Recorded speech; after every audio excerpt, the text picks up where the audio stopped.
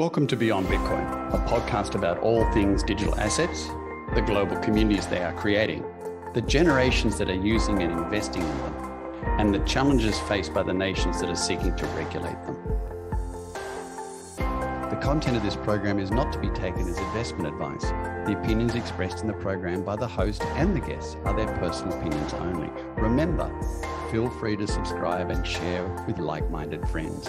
My name is Derek Graham. I'm the CEO of Portal Asset Management, and my co-host is Nitin Gower, Managing Director of State Street Digital Assets. Good morning, good afternoon, good evening, wherever you are in the world, and welcome along to Beyond Bitcoin.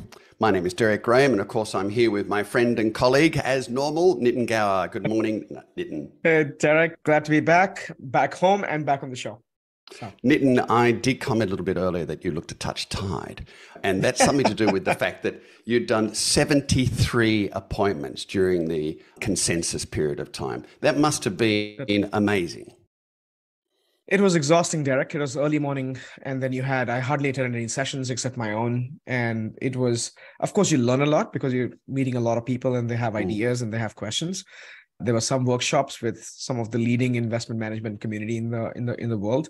So you learn a lot in the process. You also learn a lot to say that not everybody has all the answers, which is comforting. But I would say that consensus, which we haven't really reported on the show yet, was to me very productive. I lost my voice, but that's a whole different thing. Now, I've seen a lot of photographs of you sitting on the stage up at Consensus, and you did a really interesting interview with the CEO of Chainlink too in Consensus. He did, and I think that was such a great event. Sergey Nazarov, I actually known him before he was the founder of Chainlink, which I think is such an important project of really, amalgamating the traditional finance and crypto finance, where they're looking at things like oracles, which bring the trusted data into blockchain ecosystems. He was talking about proof of reserve, which is essentially what financial intermediaries do, is provide some level of guarantee and certainties that, yes, the asset exists. So he's working on all these protocols. And the debate that we were having is how do we move the industry together, where the financial service industry, which is, again, give or take, $1 trillion is 471 trillion globally. And crypto is still a little hovering over $1 trillion. What happens when they exponentially grow? What does that world look like? So it was a great debate. And I actually thoroughly enjoyed the chat with him on the stage. I bet you did. And Nitin, I've often said that, history is happening at an extraordinary pace around us in this industry every week. And because of that, you and I have decided that we're going to become a little bit more contemporaneous in what we do with the show. And actually pick out some of the best stories each week and kind of dissect them for our audience so the audience can hear what's happening during the week, but really hear the importance in the stories during the week and our take on these stories during the week. And I think that's going to be immersed in history a little bit more than we have been sometimes with some of our more magazine articles that we've been doing along the way, which have been thoroughly intellectually interesting. So I hate to start history with something that sounds trivial, but this is part of history at the moment. And there's a real backstory to it. And that is, of course, the Pepe coin has come out. and it started in April. There's 391 trillion coins broadly on offering, which is just extraordinary. And by the way, in the last 24 hours, it's gone down 34% in the last 24 hours. Volume's up 37%. 93% of the tokens are actually issued, which means they're in play. And there's about 5 holders that own a large amount of it. So what we've seen is this extraordinarily simple meme coin that's come out. Some of these holders have bought these coins in total, 5.9 trillion of them for $263 and sold them progressively for about $9 million along the period of time. It's kind of laughable. But let's look at some basics here and then look at how far the technology's progressed. Firstly, Nitin, what is a meme coin? Yeah, so I think one of this meme coin is just momentum driven, which is basically, just like any other meme, it just takes on life of its own. It has this massive network effect and everybody wants a piece of it. And so I think from that perspective, I would like to actually dive deeper into the emergence of these meme coins, right? So if you look at Shiba Inu or Dogecoin, they were meme coin in the Ethereum era. Mm. And they took a life of their own because they had some representation of either a project or something like what Elon Musk was pushing Dogecoin, because it didn't have any utility of sorts. Suddenly it found this sort of a network effect of individuals who have believed in this technology and believed in these token without understanding the fundamentals or Yes. utility of it. So I think meme coin takes over that counterculture that our industry represents, which means that to me, I always am cautious about these meme coins, because since FTX, even before FTX, our focus was utility, and meme Mm. coins don't represent utility all the time. Mm. And it's interesting because this period of time right now and this creation of this meme coin shows two things to me. One is that the industry, probably the technology, has matured enormously in the last 5 years. And here's my argument for that. You can create a meme coin in less than 30 seconds.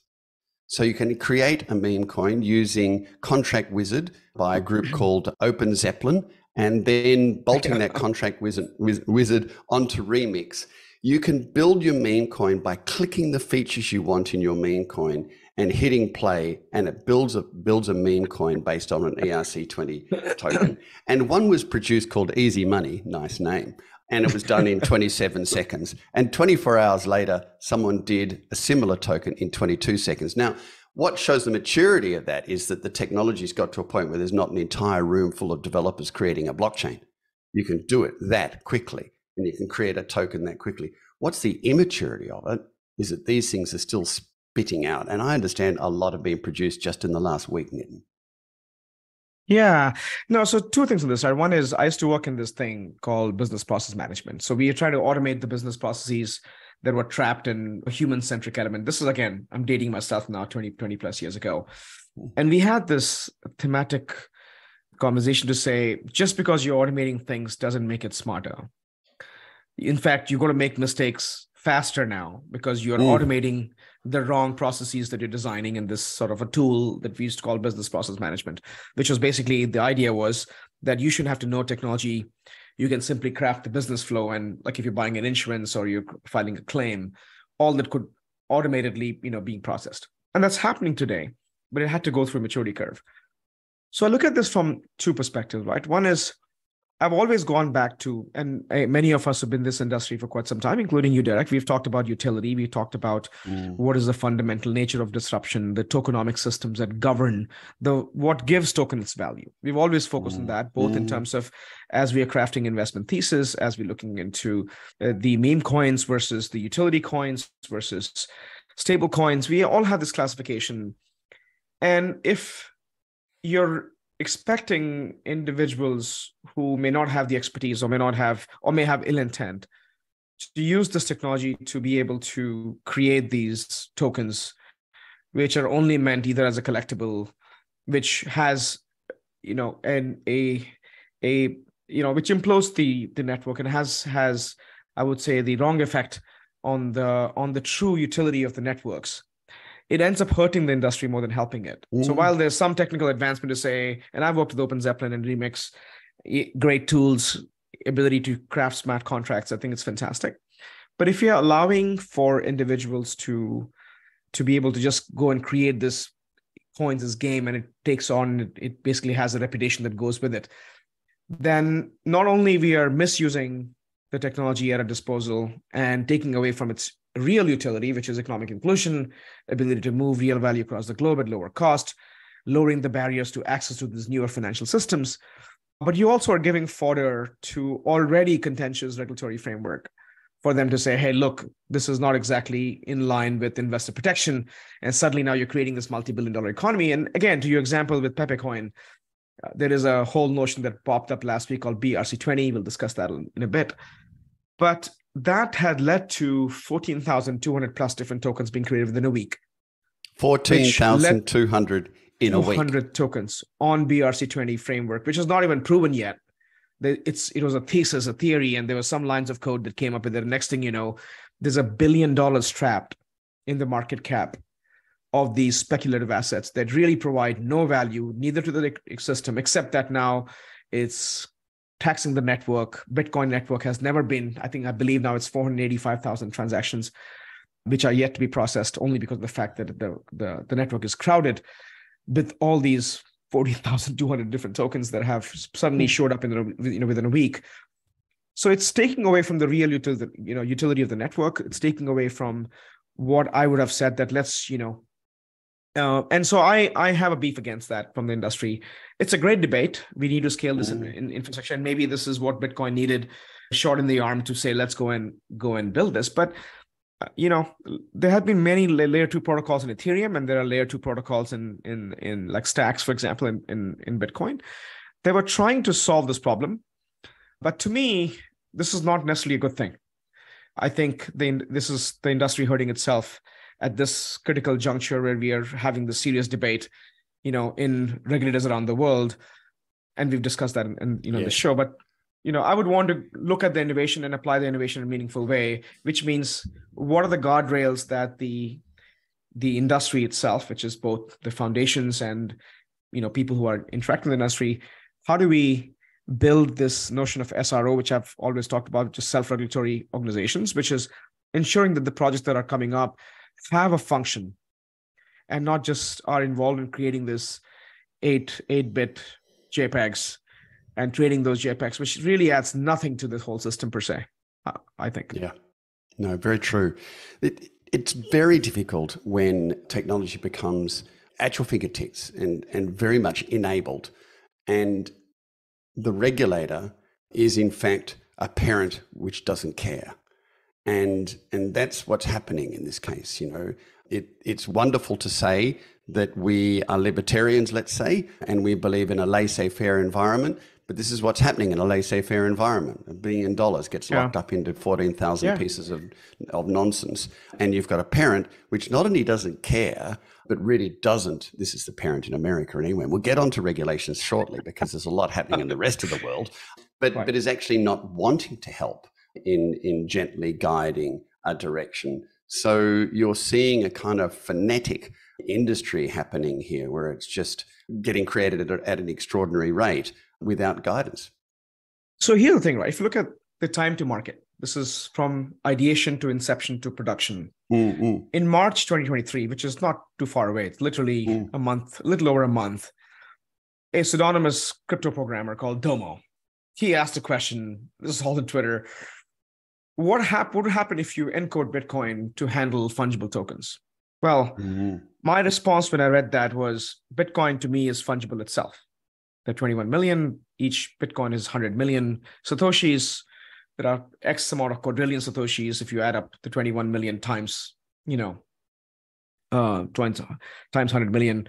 So you have enough, and these are fungible instruments, right? They're not exactly non-fungible, which means they're not unique. And if you recall, sometime in January, there was something called Ordinals by a developer called Casey Rodomore, which I actually listened to his podcast, and super interesting, right? There was something in Taproot, which was in 2021. There was a patch added to an upgrade of sorts to Bitcoin, and it allowed to add a small amount of data into individual Satoshis, which is what the ordinals have called itself as inscriptions. So it's like you taking a dollar bill, which has numbers and which makes it unique, and you can probably add a signature, which makes it further like your piece of data that lets you identify where things are. It's still a Satoshi in its face value, but it could be something that's unique, and you want to keep it as a collectible, so to speak. Now that concept in March was led to a white paper. So there's a white paper that was published, and a few lines of code later, a BRC20, which is mimed after ERC20, which is Ethereum request for comments. It was Bitcoin request for comments 20 was born. Now they're completely separate standards, nothing to do with each other. In fact, I think for the first time I felt that Ethereum did something more productive than Bitcoin as a core Bitcoiner early days, that they went and had this BRC20. March 2023, this is May 1st week, and we have $1 billion worth of economy born within a matter of a month. I think that's phenomenal, but I question on the quality of those $1 billion, where have we scraped that $1 billion from that could have put better technology, better transaction volumes. And so transaction volumes too, like for example, Bitcoin is clogged. It used to be $1.20 per transaction. Today it's $20 a transaction. You have 485,000 transactions still in the queue to be processed, which has tremendous scalability challenge in this whole thing. And at the end of the day, if you look at what it is, if you look at the white paper, it's a token which is a new type of asset that's made and stored on Bitcoin. Essentially, it's Satoshi and it's got an inscription. You're not creating any new, unlike ERC20, which creates more tokens, which simply uses the underlying network for transaction processing. And these tokens have little functionality when compared to similar tokens on, let's say, Ethereum, right? Because if you look at ERC20 token, they represent an asset and you transact with an asset, and eventually you use underlying Ethereum to confirm for its transaction finality. And ultimately, these BRC20 tokens offer no profits, no dividends, and a lot of risk, which we'll see now with Pepe tokens and everything else. So to me, I go back to the roots of it. Like, what have we really achieved from this? Just because the Taproot upgrade offered us to have a small set of encryption, we have taken that, added a GIF to it, and next thing you know, we are tracking this inscription that requires the system to assign a distinct ID. I don't know if that's a true innovation. Like, we haven't really solved the intended problems of economic inclusion and the global reach and reducing the cost of transaction. It created a more mess for someone to go through it. So I'll pause here, Derek, to get your thoughts. Well, I might look on the flip side of that, because I would agree it's not extraordinarily practical or has a great utilitarian use. However, it demonstrates how extraordinary and how expansive the technology is in this space. That within a section of old tech, I mean, the original prototype that's obviously had a number of forks on the way through, but within Bitcoin, they've created this entire community, which is validating these NFTs and validating these little tokens against the Satoshis, and created a subculture there, which has blossomed into a monetary value. But it's extraordinary how extensive this technology is. And this is some of the most basic technology that's blossomed in a space. Now, has it democratized assets in a particular way? No, maybe not yet, maybe never. But what it's interesting is this technology is so powerful that there are so many offshoots that are coming from it and will continue to come from it, that we as humans are going to have to analyze, work out, and see the relevance of. I hope that regulators will do something similar. So let's jump through to maybe our next story, which is, wrapped around a little bit of regulation, and also maybe just talk about Bitcoin for a moment, because Liechtenstein has turned around and said, we plan to accept Bitcoin as payments to the state, said the Prime Minister. Now, Liechtenstein is a solid monetary center of Europe. It's not as if it's a small, broken economy somewhere that's struggling to be. No, Liechtenstein is huge wealth in Liechtenstein. And here they are thinking they might accept Bitcoin as payments. It's a step forward, isn't it? Yeah, I've been to Liechtenstein. It's a small principality. Yes, it does have economic sort of power because it's tied to Switzerland and there's all kinds of wealth in the region. I think it's a great step in the sense that if you begin to, again, I think one of the objective of both, Liechtenstein and Switzerland, having these open conversations and looking and understanding the changing nature of economy and digital sort of assets that are emerging in the economic system. I think this is more symbolic, Derek, in the sense that these countries, including Switzerland and Liechtenstein, already are home to many financial institutions who are custodying crypto, namely Bitcoin and Ethereum as store of value. So they have familiarity with it. They now have banking risk models that have evolved over time. So there are financial institutions, and we've known many of them, the Bitcoin Suisse and the Signum in Switzerland, Bank of Liechtenstein in Liechtenstein. They have been working on this for several years. So I think there's an implied understanding of risk. And they also now have in their overall treasury frameworks the ability to accept Bitcoin, convert them into euro or Swiss francs, and use them as internal instruments. So I don't think they see a lot of risk in that model, but it certainly gives them an avenue to attract not just the wealth, but the talent, exactly what we've discussed on this show.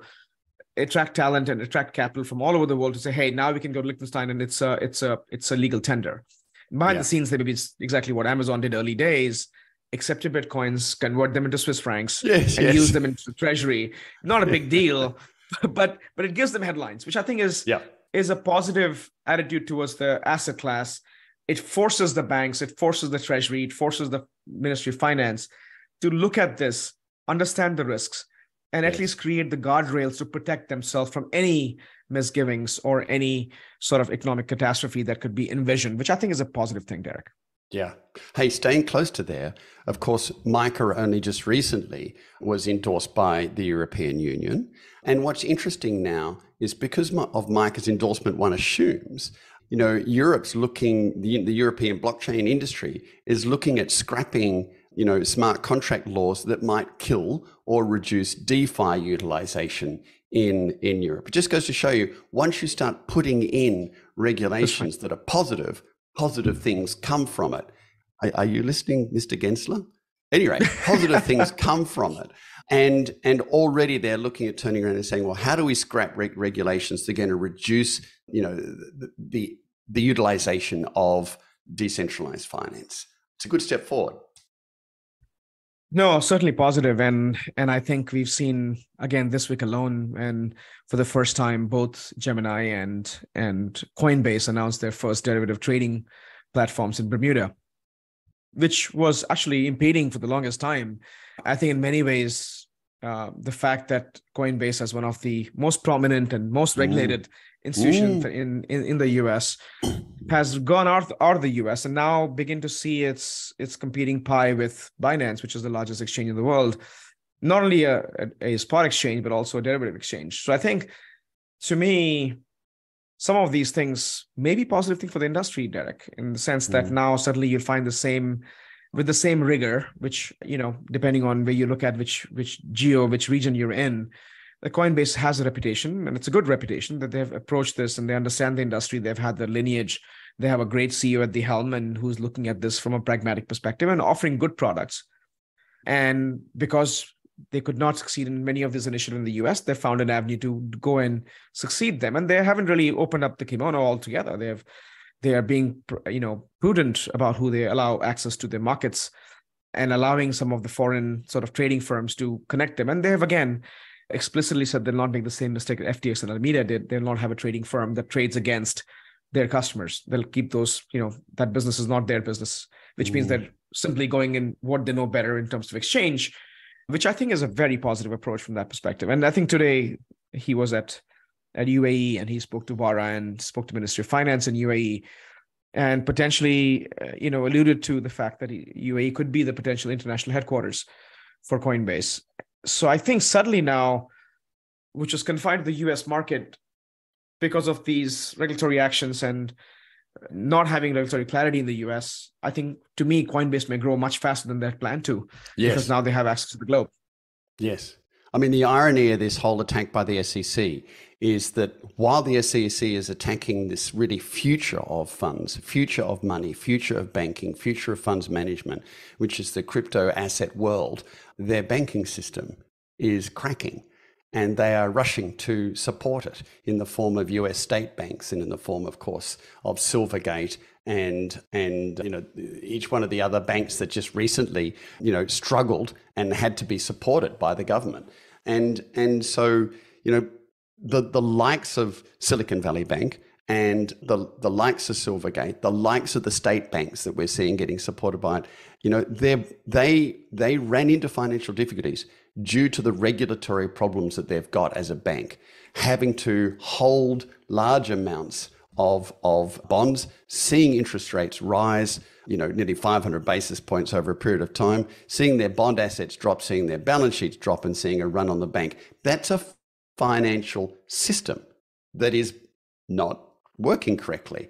Yet at the same time, while they're trying to patch the holes in the wall, they're attacking a young system that really needs to grow and be able to step into that. But as we keep saying, there's America and then there's the rest of the world. And so meanwhile, over in Hong Kong, it's very interesting because they're looking at doing the opposite of that. The region's securities regulator has noted that they're proposing to allow retail traders access to licensed crypto platforms in its new licensing regime proposals, which it calls virtual asset service providers.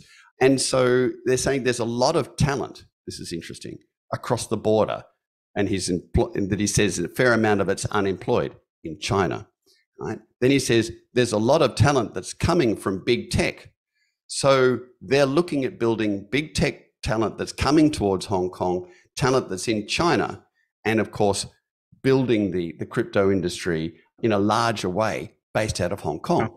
And he's saying, look, it's just common sense. People are adopting crypto inside their portfolios. Whether you're talking about a retail side, he says, or whether you're talking about high net worth institutional investors, everyone's looking at putting a little bit of crypto into their portfolio and getting exposure to this. And so the narrator of this is saying that, he thinks Hong Kong is now back in business. And he says, we're opening it up and we intend to be a competitor on a global stage. We said this was going to happen, didn't we, Nitin? We did. And actually, I questioned some of the things, Derek, in the sense that, yes, if you remember the time when China banned crypto or banned Bitcoin and crypto in general, India benefited greatly from it because talent and a lot of startups were born in India at the time.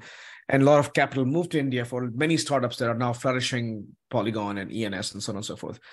And I believe so let's say if US didn't have the privilege of being the custodian of the reserve currency of the world, if US dollar was not the reserve currency of the world, would the attitude change only because now we have to preserve and protect the dollar hegemony because that gives us a lot of advantages and privileges to the American system per se. So I question that to say, what if that was not the case? And what if we were dealing with competing priorities around the world? Would we not doubling down on this? Because at the end of the day, Derek, historically, from printing press to coal to energy equation, technology has always given the leg up to edge up of any civilization, any economy. And I would classify this to be the similar, gravity as we've always compared blockchain to internet, which is information revolution. Now it's going to be value revolution. And I always question that, say that technology, while it's deflationary, which means eventually it will bring down the cost of production of financial units and financial transactions, and it's deflationary, and so is growth. Growth is deflationary. Things eventually goes down to the lowest cost of a single unit of production. So I always look in these sort of framework and say, is the resistance because of the need to protect the US dollar hegemony? And can we not exponentially grow the same level of expense that we've had with the US dollar in doubling down on the technology and doubling down on what Singapore and what Hong Kong is doing, having a much more positive attitudes and preserving, keeping the talent in the country, keeping the innovation that the United States has been known for? I question that, but I agree with you. I think it's the world against the United States. And I say, okay, fine. If US is not seeing the value in this, can we not attract the talent capital in other parts of the world? And UAE is doing that, and Saudi is doing that with their Gnome project. I know there's been a lot of work at CBDC. There are now close to 141 banks in the world, central banks in the world, who are looking at central bank digital currencies. Yes. And so I tend to agree with you, Derek. I think it's one of those things the world is saying that, okay, fine, let's go and grab this pie of this innovation that will give us the leg up. And I don't think we have, at least from my vantage point, living in the United States and looking at this and looking at the pace at which this is moving, we don't have a strategic focus. I think we've got to figure out and understand the implication of the industry, which is not there. I think there's a lot of political banter happening in the country as opposed to focusing on the strategic growth imperatives. Yes. It's interesting.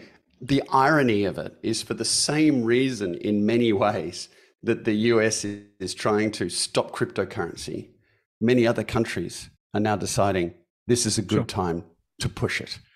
And that is a shame.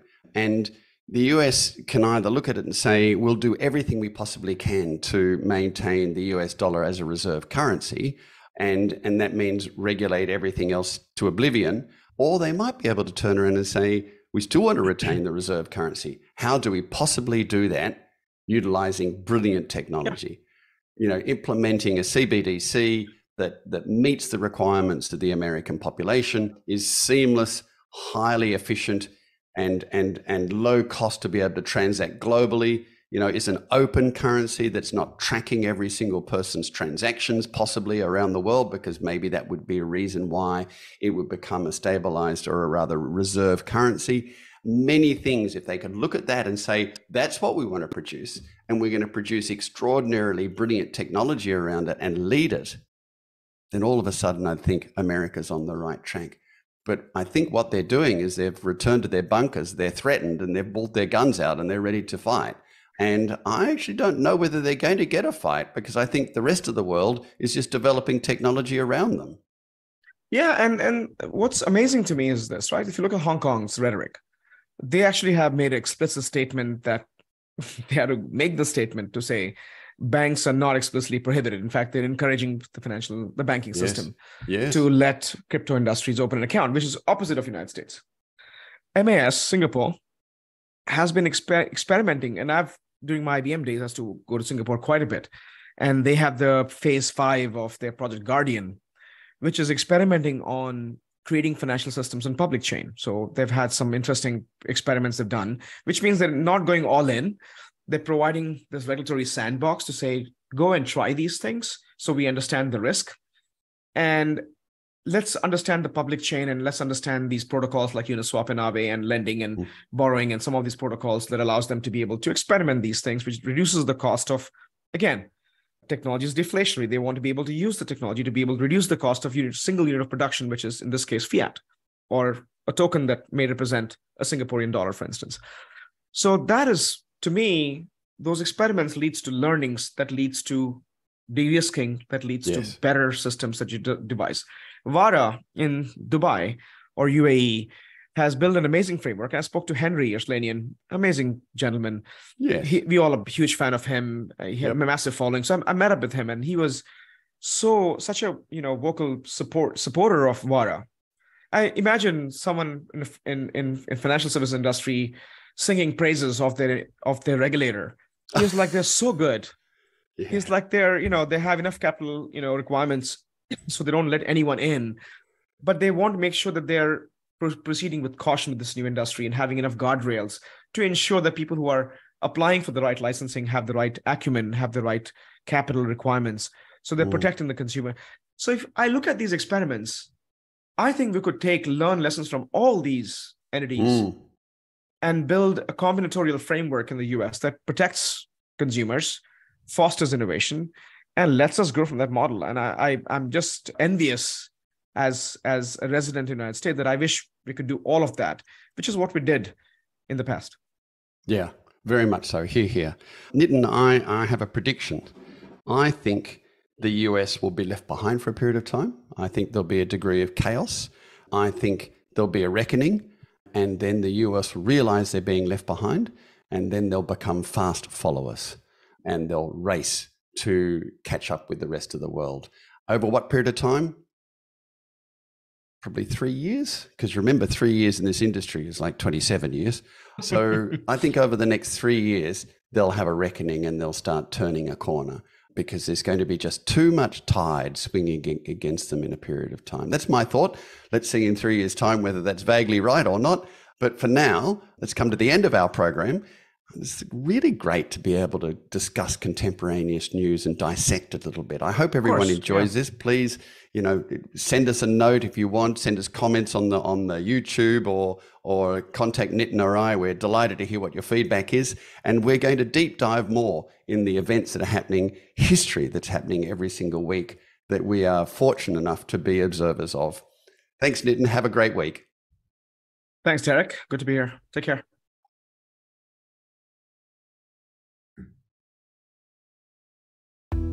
We hope you enjoyed our weekly conversation. If you have any questions, comments, or suggested topics, please contact Nitin Gower or myself on the emails displayed here or via our LinkedIn profiles. Feel free to subscribe and share with like-minded friends. Stay well, inquisitive, and engaged. See you next week.